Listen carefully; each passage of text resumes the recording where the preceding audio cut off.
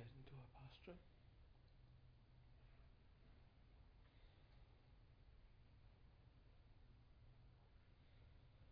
Make sure it's comfortable, that there is firmness and stability in the posture, so you don't have to consciously hold on to the posture. Get into it, let it go, and it remains as you let it. So check the legs. They're crossed in such a way you're not consciously holding them in place. They are comfortable, and they'll remain firm and stable where you place them. You could place the hands in the traditional way of the palm over palm with the thumbs touching. Or you can place them on your laps, on your knees, however you find comfortable. Elbows not too far, not too close to the body. Shoulders even, relaxed.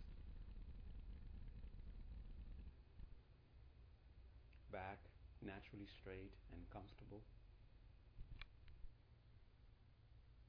Center your head and neck so you don't have to consciously hold them in place. Mouth, teeth, tongue in their natural places, so the jaws are not too loose, teeth not clenched, the tip of the tongue touching slightly the back part of the upper teeth.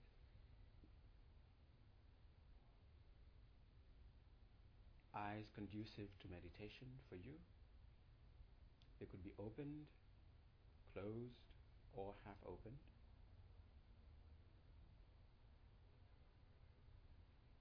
Start to be mindful of the sense of ease that is coming over the body, and have a deliberate intention to allow yourself to remain with this ever deepening sense of ease.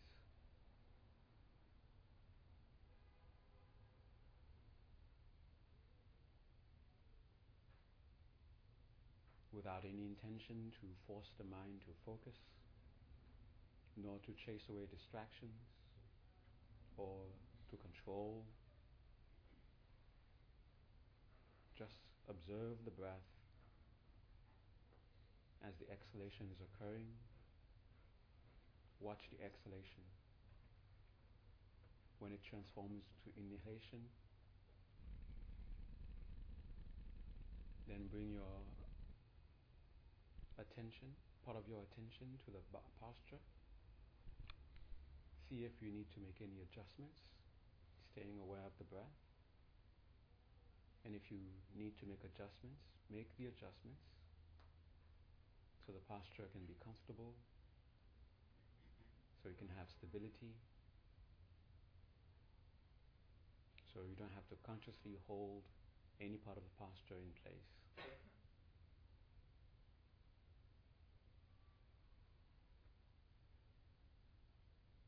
Once you've made the necessary adjustments, you feel some sense of confidence that you can you can hold on to the posture for the duration of your meditation.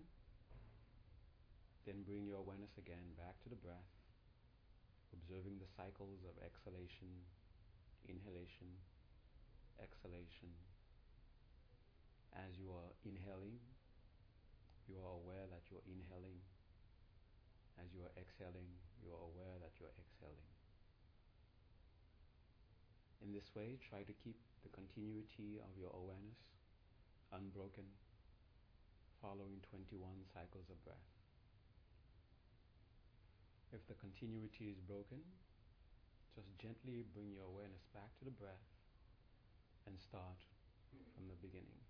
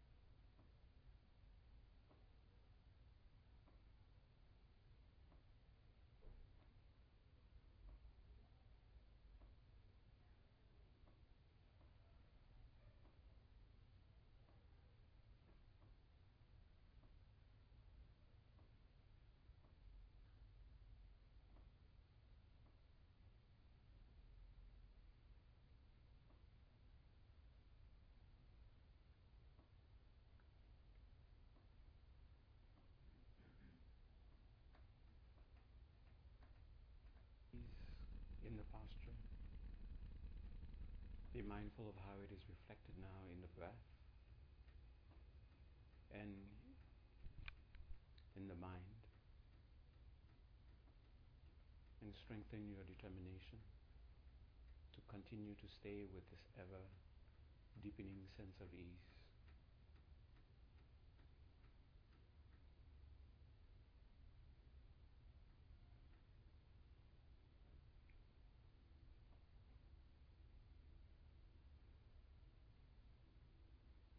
Why do you want to meditate?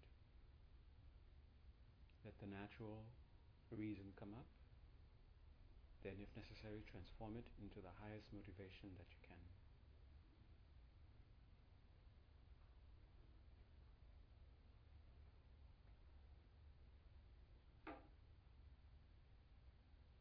Then bring your awareness to the point in front of you, the space about a prostration's distance at the level of your eyebrows. In that space, invoke the means through which you will achieve your goal, the very embodiment of what you aspire to achieve, your guide, your teacher, appearing in a form made entirely of light.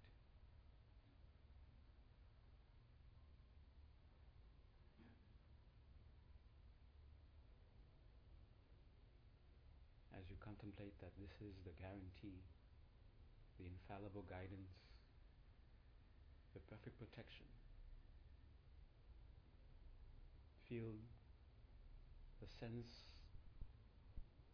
of conviction of whatever measure that you are indeed in such a presence. And when you feel that measure of conviction, in your mind show reverence, prostrate.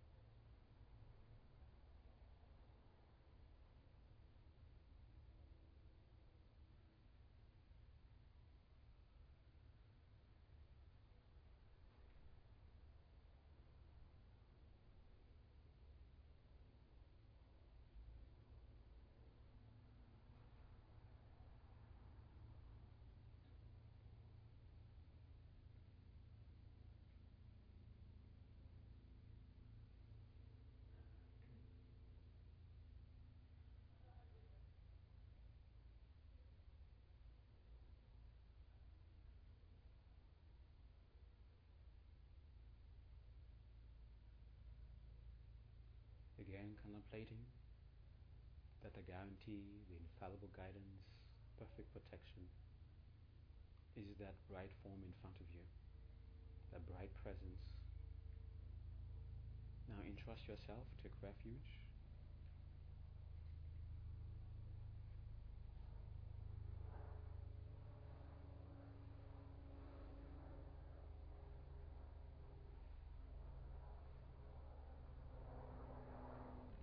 Make offerings.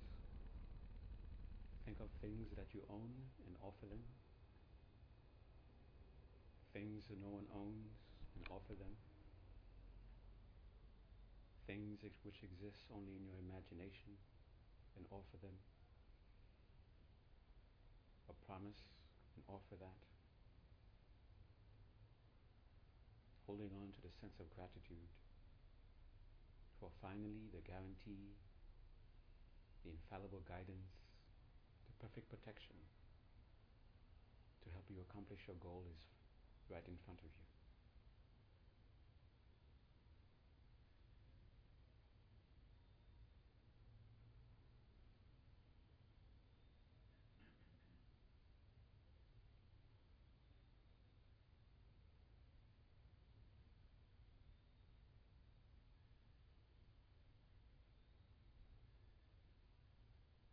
Help clear your conscience.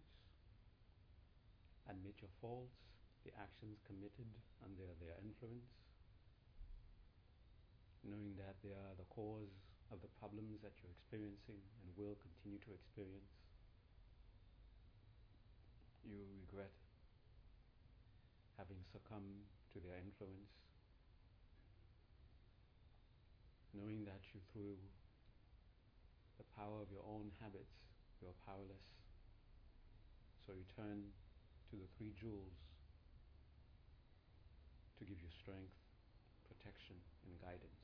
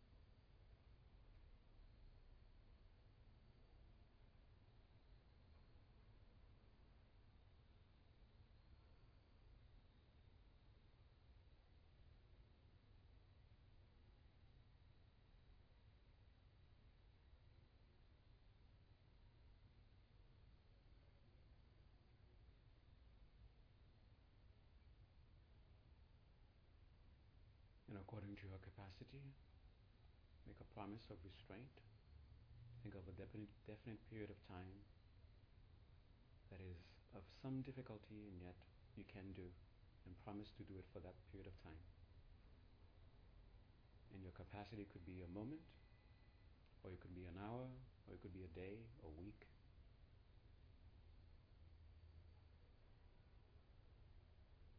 Then think of something to do to make up.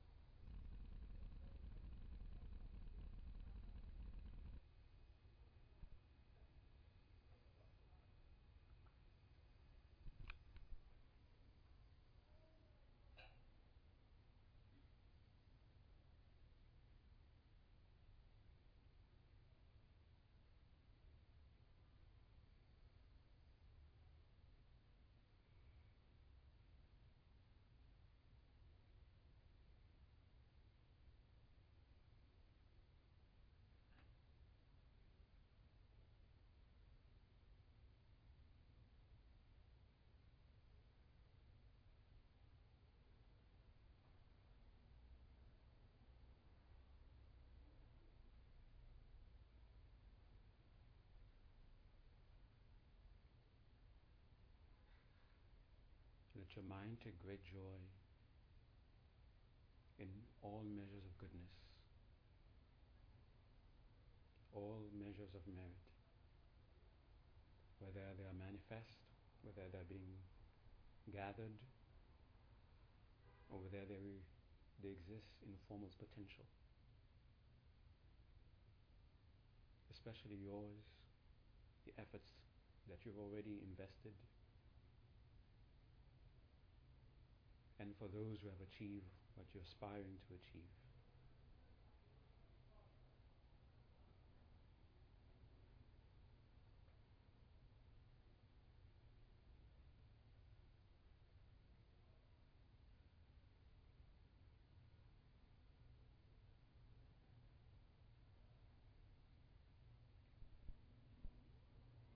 Your mind connected to the teacher in front of you in that bright form. Feel through the teacher, you're connected to all enlightened beings. Keeping this connection alive, turn your heart now to all beings who are not yet freed, still caught up in the cycle of suffering. Embrace them with your compassion, with your love.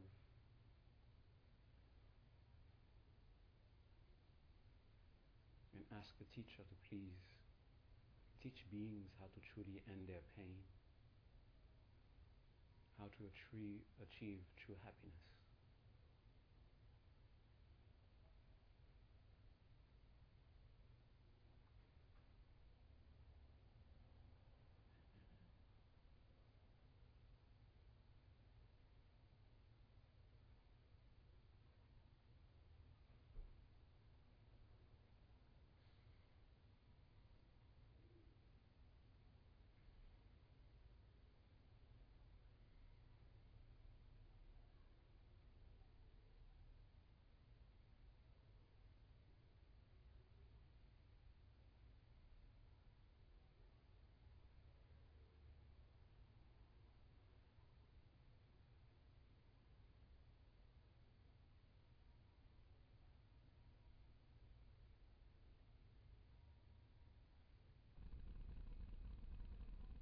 and beg them to please stay in the midst of beings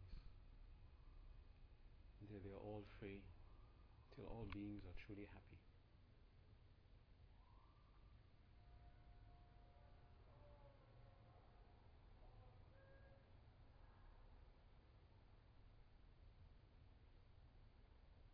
Again, recall that the very guarantee, the infallible guidance, the perfect protection, the very embodiment of what you're aspiring to achieve is appearing in that bright form. And you wish to be closer to that goal. You ask the teacher to come to the crown of your head. Feel that bright form now above your head.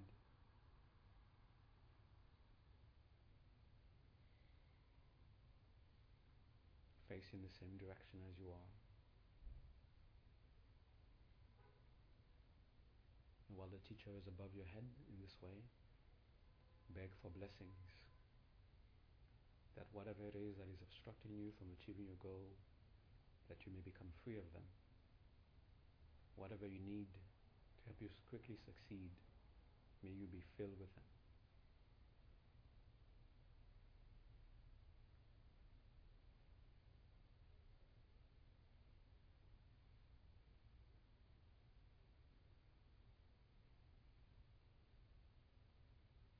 And as you make the plea this way, see yourself being bathed, cleansed with a stream of nectar coming from the teacher's heart.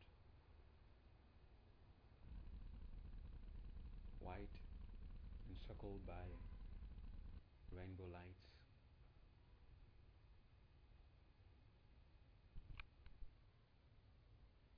Which purifies you and at the same time grants you all the qualities you need for success.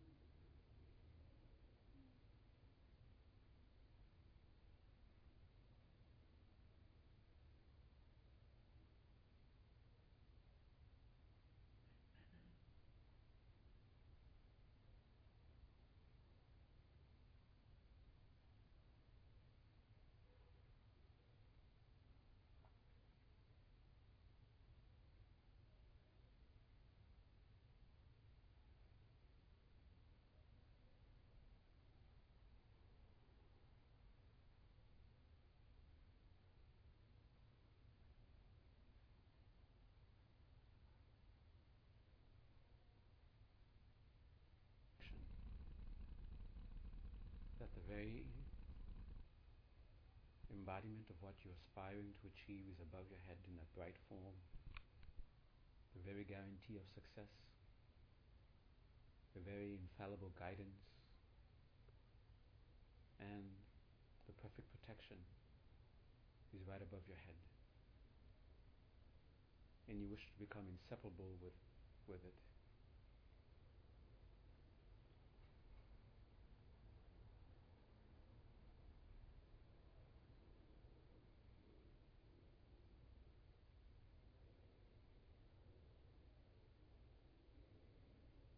And through the force of your aspiration, the bright form dissolves into a point of light. See and feel it descend through the crown of your head until it merges with your mind at your heart center. And for that time, forget all sense of identity that you've had before. Forget everything that you held to be truth. And just focus on the bright qualities of the teacher. Now perfectly merge with your mind.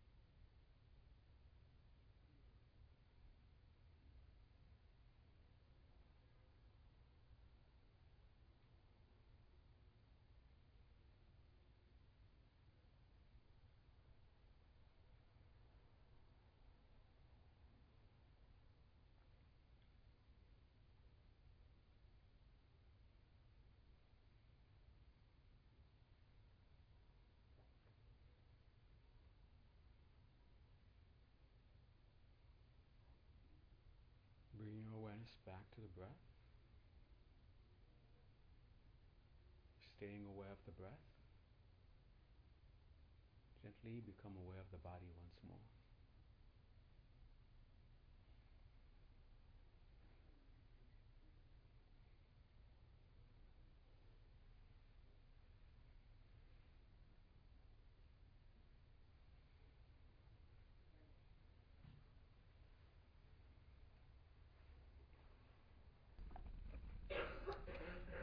Whenever you want, you can open your eyes, stretch your legs if you feel more comfortable. Okay, good evening everyone, welcome. And before I get into a long talk, which is not supposed to be long, every time I say that, not supposed to be long. But I want to say some announcement before I forget. Tomorrow, Saturday, at what time? 1 o'clock? 2 o'clock? 1:30. 1:30. An incredible geshe will be here, starting a series of talks on for those, especially for people who unfortunately know about Tantra, but don't really know about Tantra. And there's they give a beautiful overview of the path in general and how the talk is called the grounds, okay, the path and grounds, and it is presented in a way where you can see how sutra leads to Tantra and how elements in sutra are emphasized in Tantra, things like that, okay. And no one is more qualified to teach that than Geshe Lobsang Dargye. Actually, he was one of the coaches of Geshe Michael when Geshe Michael was getting his Geshe. Okay? And Geshe Lobsang Dargye is first ranking Haramba Geshe, if you know what Haramba Geshe means. And he's also a first ranking Nakramba Geshe. Okay, so there's a sutra path that where most everyone goes, reach the geshe there, and then they go to tantra class, tantric college, and then after you get your geshe, and then you're qualified for tantra to go to tantric college, then you really don't care much about what happens in tantric college. You just want to get finish with it. You've been studying for 25 years. You just don't want to. You're not enthusiastic about studying for another 4 or 5 years. Okay, it's like I don't know. It's like a post doctorate. Okay, so he was number one ranking. Mean for you to become a Dharamba, you have to be number one ranking from the beginning of your studies until the end. Okay, and then all those who are number one ranking, and then when they take the exam, the one who's first among them, that's the first among Larampas. And Larampa means it's like a very rough translation of it would be divine scholar. Okay, like divine scholar. Is scholastic prowess is divine. Okay. And you have a bunch of those. I mean, by a bunch of those, in the very old days, they used to make it very tough for someone to become a Dharamba. Okay, like out of the entire country, maybe there could be like only 100. Then, and eventually, the process of weeding out begins, and then you get the first degree geshe, the second degree geshe, third degree geshe, fourth degree geshe, and then among the fourth degree geshe, then they are now preparing themselves to get Harampa Geshe. And not every one of them gets the Harampa. Okay, only a selected few because they've shown that they're really great scholars. They get to be Larampa. And among the Larampas, they usually try to choose one who's like the best for that year, from the whole country, from the whole whoever, from the whole monastic institution. Okay, so Geshe Dargye, when he was getting his Larampa, he was the number one among everyone who received their Larampa Geshe. Not just among the the geshes, among the Rampa geshes. Okay. And after that, he didn't finish right there. When he went to Tantric College, he didn't say, "Oh, I'm through with this thing. I'm just want to finish with this stuff so I can get out." He became also #1 ranking. Now this is Ngak Rampa. Ngak means secret teachings, so it's like a scholar of the secret teachings, and he's #1 ranking among the secret teachings. So no one is more qualified to teach you, to teach that topic. And not only he's not just somebody who knows the thing, because he has a good memory, he's able to recite them. Oh, it's in that book, and then has no appreciation or no deep-seated aspiration to understand it from a profound level. I mean, he asks questions that seem to be so basic, but when someone at that degree is asking a question that seems to be so basic, it makes you think, do I really understand that? Okay. So, that's my advertisement for Geshe, Geshe Darge. And he's going to be, we're going to be here every Saturday. I don't know for how long that's going to go on, but here from at 1:30. 1:30? Okay. 1:30 to 5:30. 1:30 to 5:30. The break in the middle. Okay. I think I had another. Oh yeah, the other announcement was the second half will be tonight is Tara Puja. Okay. And those of you who wish to participate, you can stay to participate, but no one is obligated to do anything. So we want to have the usual second half. Okay.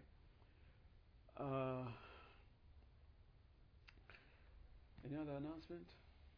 I think Louise mentioned that before. I'm not sure if everyone got it, but we tend to forget we are coming to. We think we're coming to a center, so we think it's it's a building where every the whole building is owned by some organization, and some people sleep in this floor and that floor, and they have different activities. This is actually someone's personal, private home. This is Leon's living room. Okay. The person who, because of his generosity, we are using this space. He transformed his living room into this. And you see back there? That was, because those pies, every year, I miss them. So, because we forget that, so we think that, okay, since this is we want to show respect for this is the temple, so we don't want to have too much worldly conversation here, so we seeking to be respectful, so we try to do, okay, since this is a center, we have it in the hallway, like you would normally do. But unfortunately, the hallway is other private property. So this is really just a space where we can do everything. We can't do anything in the hallway downstairs. We can't hang our coats downstairs, put our shoes downstairs, even though you're doing that because you want to be respectful. But put your coats here, put your shoes here. Everything downstairs is someone else's private property. So I've been very bad at making this announcement. So I'm making the announcement now. So just keep this in mind when you come up, because not everybody in this building is necessarily a Buddhist. They may not understand. Okay. So when you come up, be respectful of the neighbors and then do everything here. Okay. All right. That's the last the other announcement, and I think that's it. Okay. So we are trying to. So far, we haven't really begun the meditation proper on wisdom. Okay, but we've been going through the preliminaries, and I think that's where many people who seek to do meditation on wisdom, that's where they make the mistake. That's where that's the reason why they fail at arriving at some sense of profound or some deeper understanding. They get to a point and they seem to get stuck, and they spend years, they can't seem to get through that, and then no matter what they have, no matter what understanding they have of wisdom, it still becomes like like a cliche almost in their minds, like a mental cliche. Oh yeah, everything is lacking out existence. Yeah, okay, what's next? When you arrive, if you were to arrive at this from a gradual degree of understanding, when you really things lack inherent existence. Even at the level of an intellectual understanding, this should have been a ground-shaking, a profound, transformative experience. But because you read about it, we hear it, as soon as you go to a class, as soon as you go to a lecture, everything lacks inherent existence. Okay, anybody got who's taking care of the snacks? Who's got the? We have tea back there. Okay, so it doesn't have the it doesn't have its effect that it's supposed to have. Okay, this so the approach should be, first of all, the aspiration for it, right? And you're supposed to work at this for some time until, like it is stated in that I forgot which tradition. I think it's in the yoga tradition. Something about wanting to know the truth, and then the teacher took the student on the water. And put his head on the water, and then for a while until started gasping for breath, and almost to the point of passing out, and then the teacher let him raise his head from under the water. You must really get to that point where you really appreciate what it means to have a remedy, what it means to have an antidote, where you want it so badly. Okay, it shouldn't be an intellectual pursuit. It shouldn't be something that you come to know just other things you can you put on the shelf of things that you know. Oh, I know what the Buddhists say, what the Buddhists mean when they say this thing. Oh yeah, that's supposed to be profound. Yeah. But this is what it means, and you're able to quote so and so means so and so understood that way, so and so understood that way, so and so disagree with him in this way, in that point, in that sort of point. And for you, it's just something for you to talk about. It becomes like some party, something to talk about in parties. So people can say, oh, he read books, she read books. Okay. If it's becoming that way, then stop. Then go back again to the motivation. Why should you pursue this? Okay.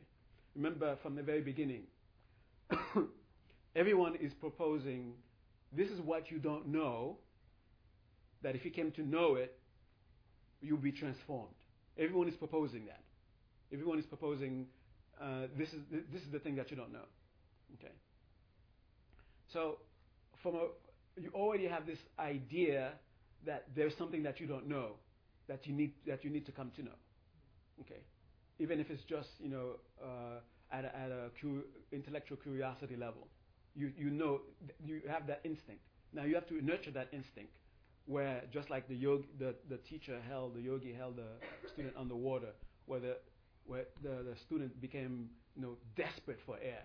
You have to get yourself to the point where you become desperate to get to know wisdom, to get to know the true nature of reality. Okay. You have to see it as the remedy, not a remedy like you go to the store and a lot of everybody's proposing their brand. This one has orange flavor. This one has cherry flavor, and you just choose whatever according to your flavor. This is the antidote. No other antidote but this one. Okay. And how do you get to that point? Just look at your life. Just look at your life squarely in the face, squarely in the eye. How's it go again? Squarely. Squarely. Just really look at it. Don't shy away from it, and don't look at it with any judgment. Don't have the judgment of this is good, this is bad, and then you have this dysfunctional sense of psychological thing, and you're gonna come up and cloud your perception. Okay, just look at it. Look at it for what it is. Okay, and when you look at this kind of existence for what it truly is, you will naturally want an escape. Okay, you don't have to go to school and they have to beat into your head. You have to want to get out of here. You have to want to get out of here. You have to want to get out of here. No one has to convince you of that. You will naturally arrive at that. And when you naturally want to arrive at, I don't want to exist this way anymore. Then you will naturally want to know, okay, what is it I don't know now? I mean, among you, but at least a few of you. But I've already been given every single kind of, well, not every single, but no, a good arsenal of so-called how to meditate on emptiness. There's this method, there's that method, there's this method, there's that method, and you know all these methods already. And then and it has become for you like cough drop with cherry flavor, cough drop with onion, orange flavor. You just which one should I choose today? and you just try it out and put it away. It's not something that you're taking because this is it. This is the antidote for this awful way of existing, and you cherish it. And if you don't want the tiniest drop to be wasted from it.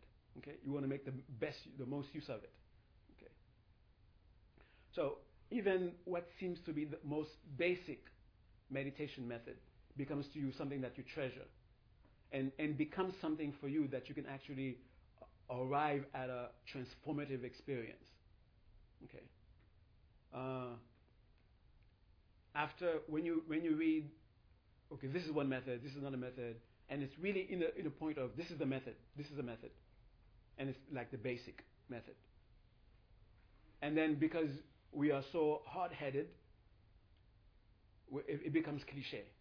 So then we are told something more exotic, something more profound. This is just to trick you to get you back in the game. Okay.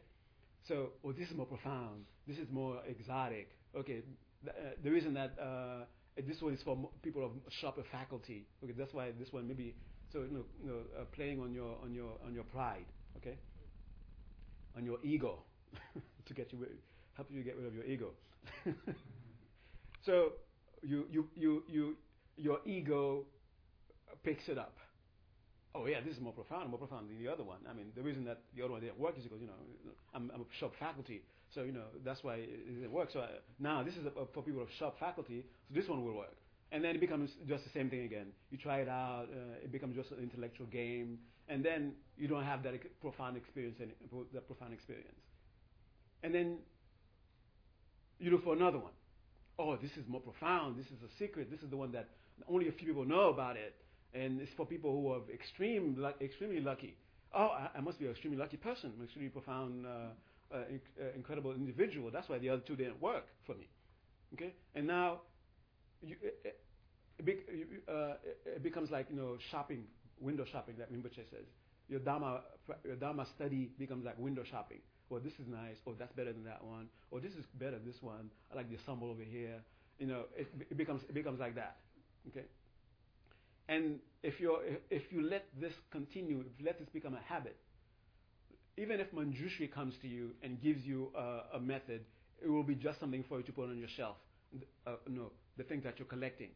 Oh, this is from the 3rd century BC. This is a method devised by a lama who lived in a cave under the earth. It was discovered by so and so. It's very rare, very okay. Then you go back to the very basic.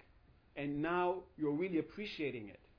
And then you see that everyone who claims or history claims to have had some profound experience, it's not because of those exotic ones that they have some profound experience.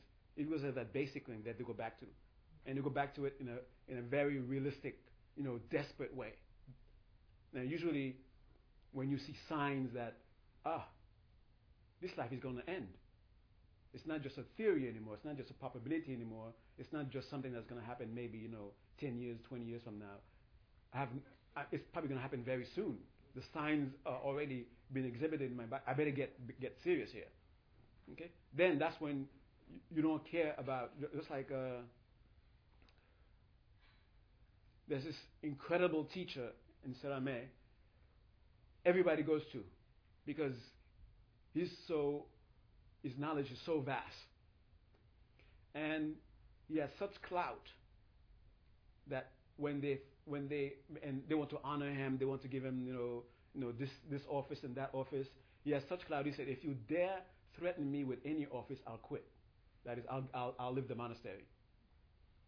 So because of that, he's not forced to take any office Because as soon as he takes an office, he's going to have administrative things to do. There goes his study. There goes his love of scholasticism.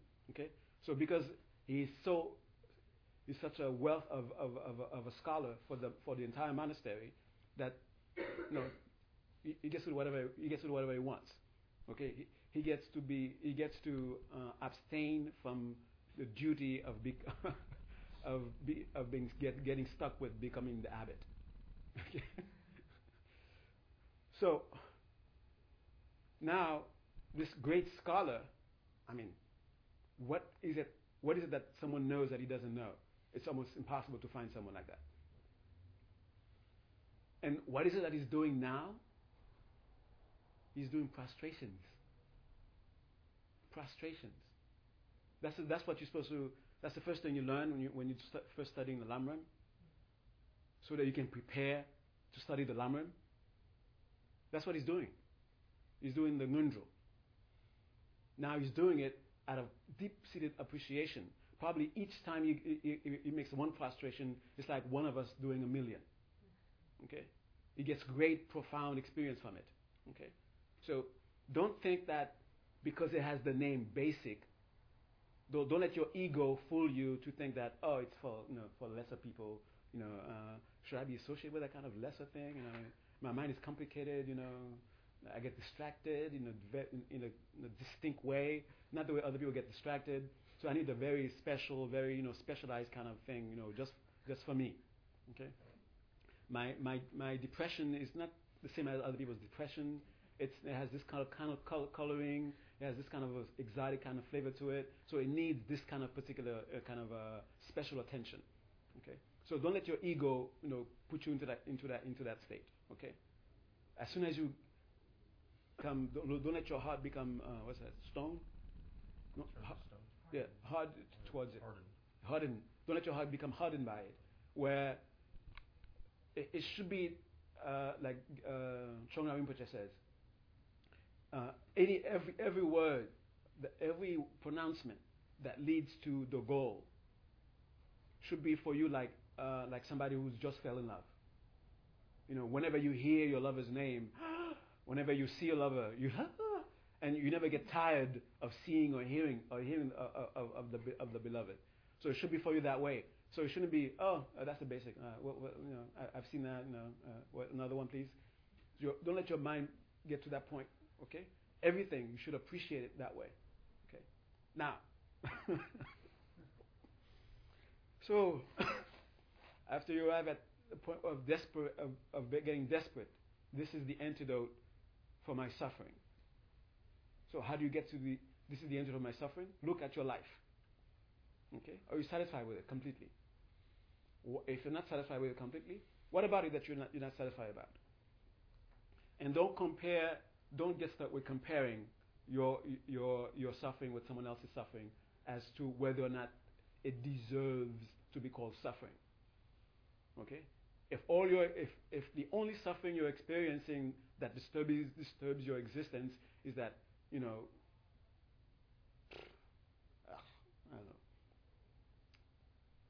What can I say? you have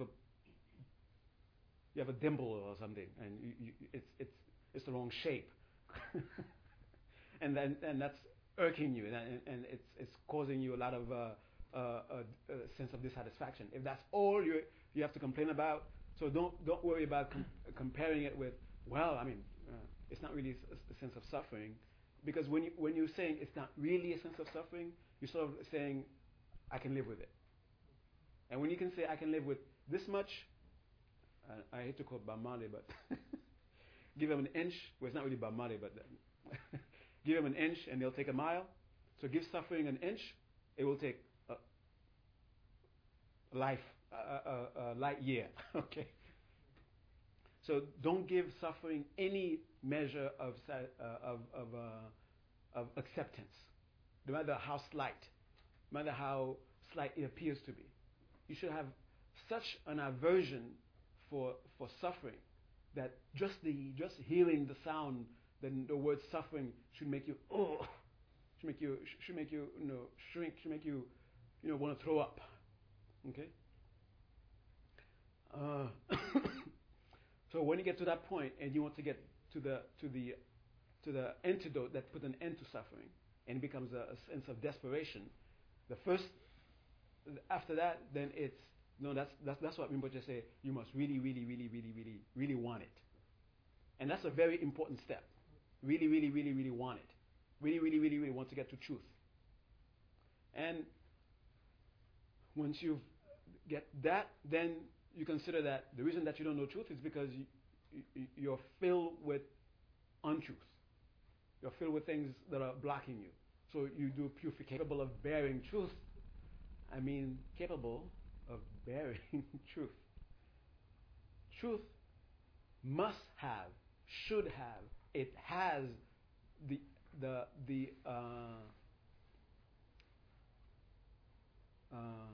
the quality of removing whatever you consider to be a safe ground. Okay? Because what you consider to be a safe ground is based on all falsities, based on lies. So when you get to truth, it's going to remove that safety. So it is supposed to shake you. It's supposed to shatter your foundation. Okay? So you're supposed to get yourself mind ready so that when you get to that experience, you're able to bear it. Okay? Because if you're incapable of bearing it, just seeing the shadow of the truth will scare you so much that you will put a block so you will never get to see it again. Okay? So that's why that's one of the reasons for gathering merit. And we've been doing both with the teacher. That's the highest way of purifying, the highest way of getting your mind ready to get to truth. Okay? For purification and for getting merit.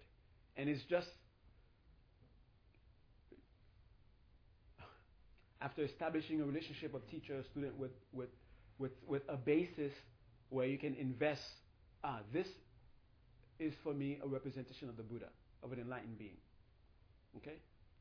This is the perfect basis where I can impute enlightened being on.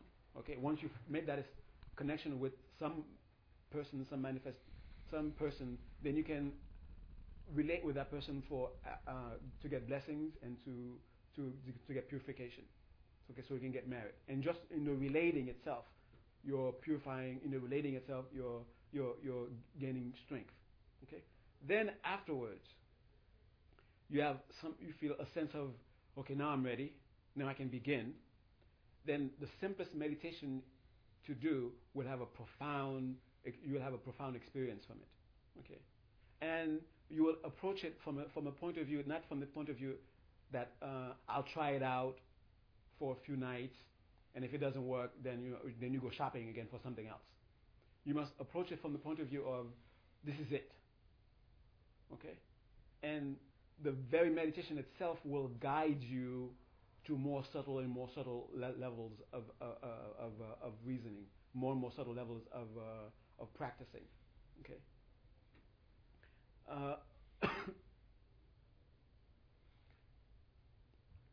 Know that meditation on truth is simply this. You are sincerely seeking to establish that what is appearing to you is ultimately what is appearing to you. You are sincerely seeking to establish that. Okay? So something appears to you, whether it is something coming through the senses, something coming through the mind, something that you have conviction. If you begin your meditation thinking, oh, it's not really what is there, so you're seeking to prove that it is not what it appears. If that's how you begin your meditation, then you're just going to lose yourself. You're just going to go in circles. Okay? Then your meditation is not sincere. You're not sincere about the experience that you're having. You must be you must have a complete openness, complete sincerity, okay, and not take anything for granted. Okay.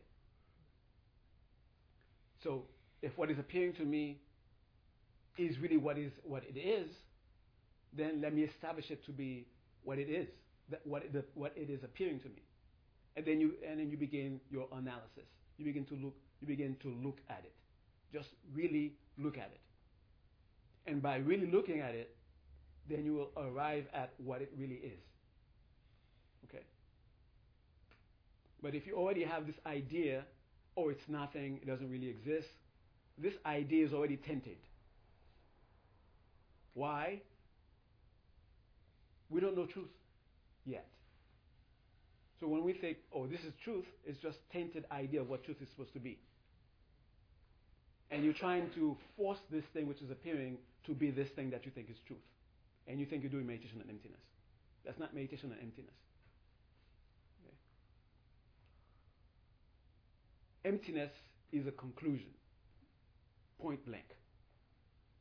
It is something. It is where you arrive. It is the last point that you arrive at, where there's nothing else further to arrive at. That's what emptiness is. Okay.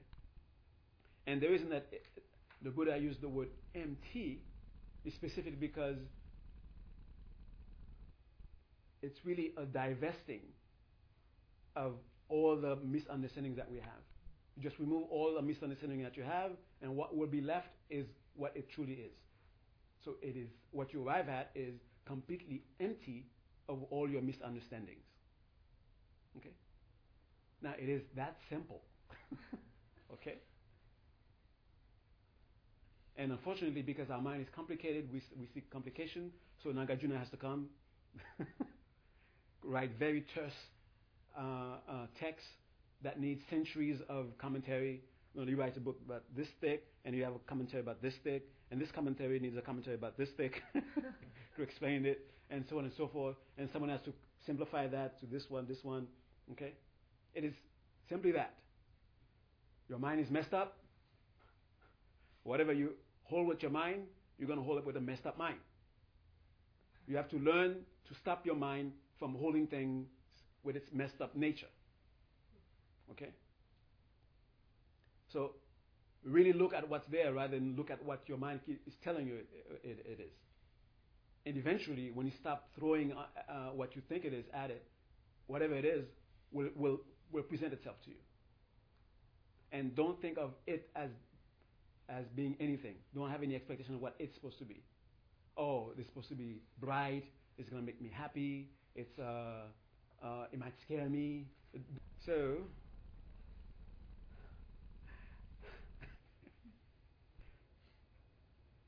meditation number 1 on emptiness.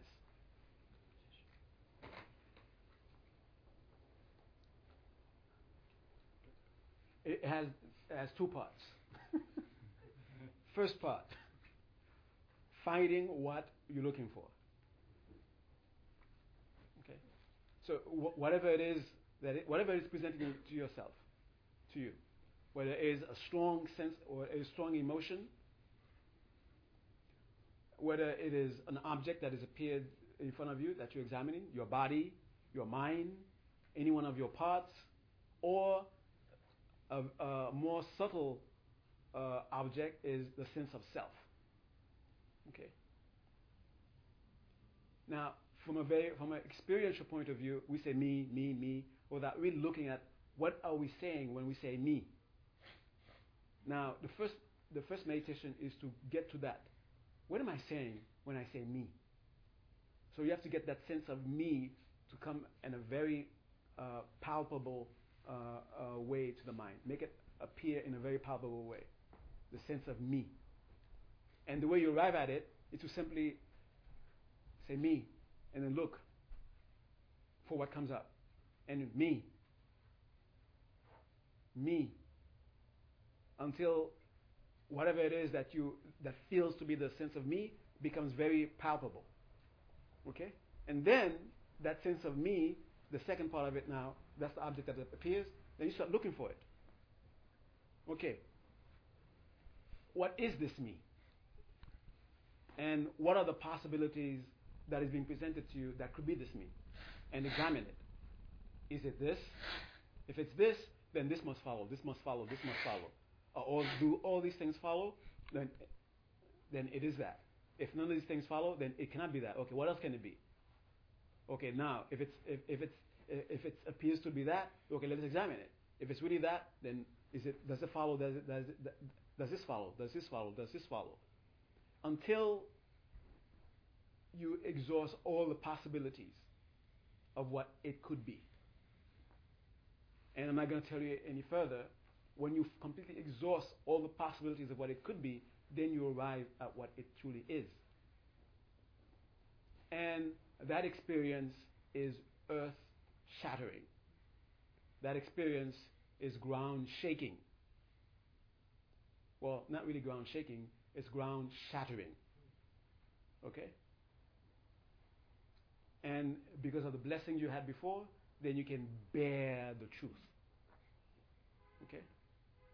That's why in all the sutras and all the, whether it's Hinayana, Mahayana Sutra, where the Buddha is speaking about, then after going through the experience of bearing the truth, okay, that's what they're talking about. Okay, so I'm not going to tell you what it is. You're supposed to arrive at it. Or I can give you the books and talk about different ways of analyzing, of getting to. Now, play with that for a while, and we'll give you some more details later.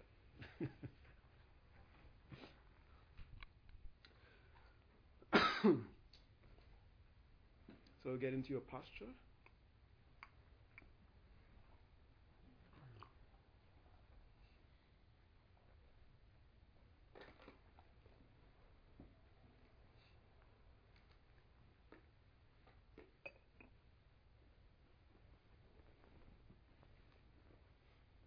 So check the legs, hands, elbows, shoulders, back, head and neck.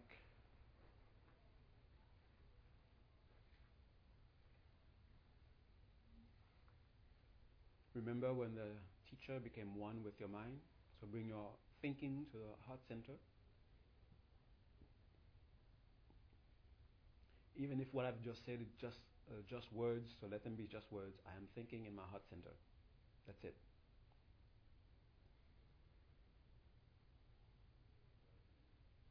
While observing 5 cycles of breath,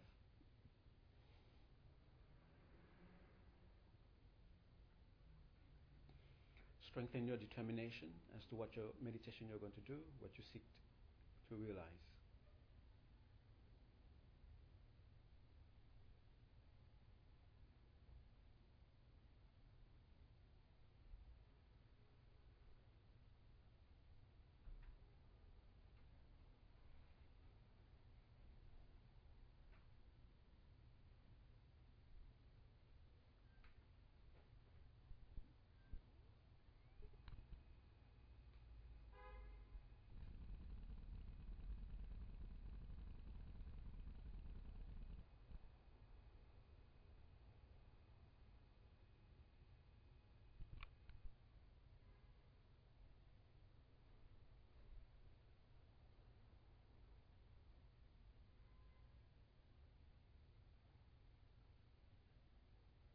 Okay, now first the desperate sense for the antidote.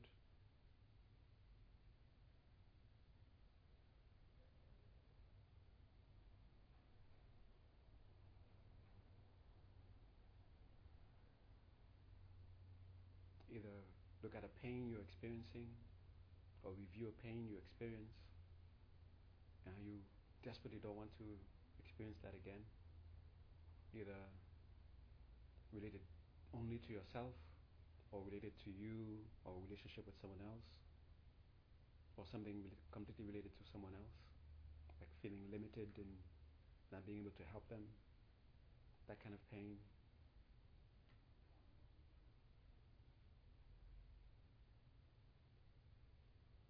And desperately want the antidote.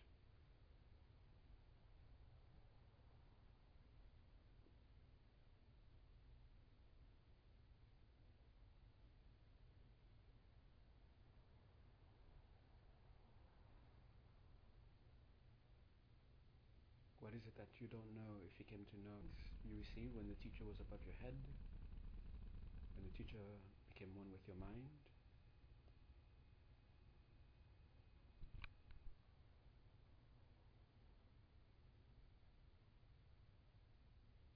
Now remove first. You want to get to a palpable sense of self. Either recall incidents where the sense of self was felt strongly and repeat them, rehearse them in your mind, so the sense of self can become palpable and stable. Or just say me and then look for what sense of self comes up. And don't be judgmental if from a instinctual feeling for example, your sense of self is identified with your toe. Okay? Don't be judgmental.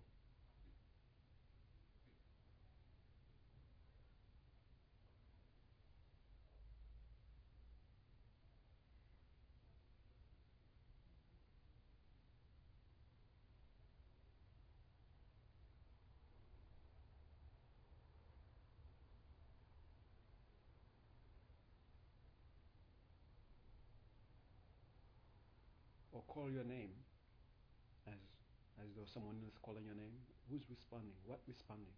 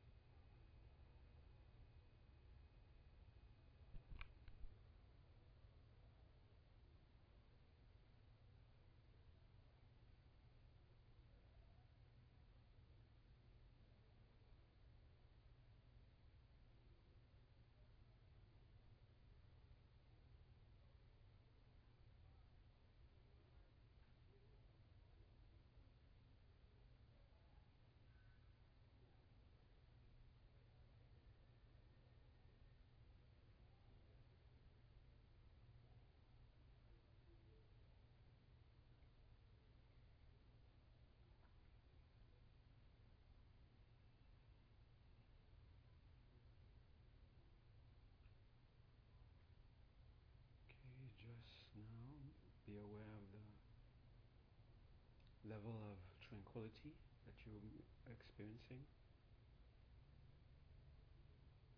while in that state.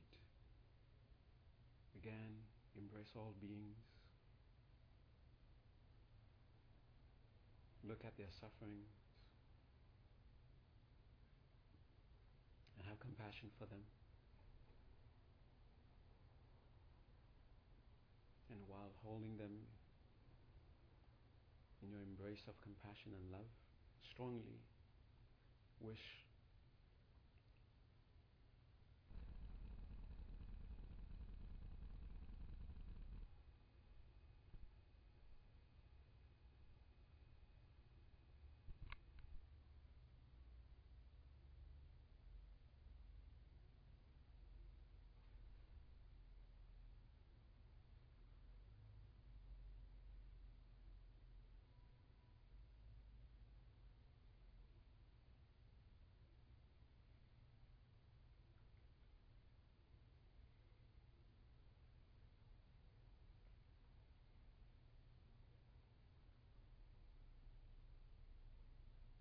stay in that sense of tranquility and dedicate the power of your meditation to the achievement of your ultimate goal.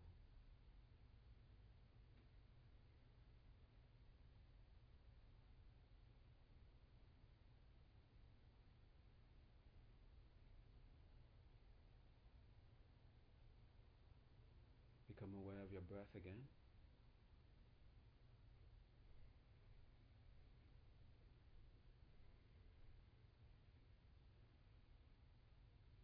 While staying aware of the breath, become aware of the body, starting with the top of the head until you get to the toes.